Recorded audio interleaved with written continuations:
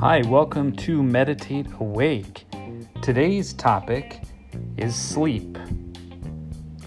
So sleep might not be at the forefront of your thoughts as we begin this new year, but how about making 2019 your year of better sleep? Why? Well, because actually it's an all-around life hack. Now, I don't necessarily like that term because I don't believe there are shortcuts.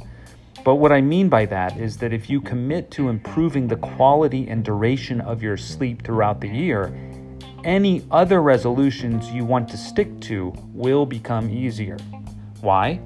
Because sleep makes you more productive, more resilient, and increases your chances of making good decisions. The effects of even mild sleep deprivation cannot be underestimated. But lots of us place the blame on other aspects of our lifestyle before we consider whether the hours we spend or don't spend asleep might be responsible for some of our day-to-day problems. So, Happy New Year and happy snoozing.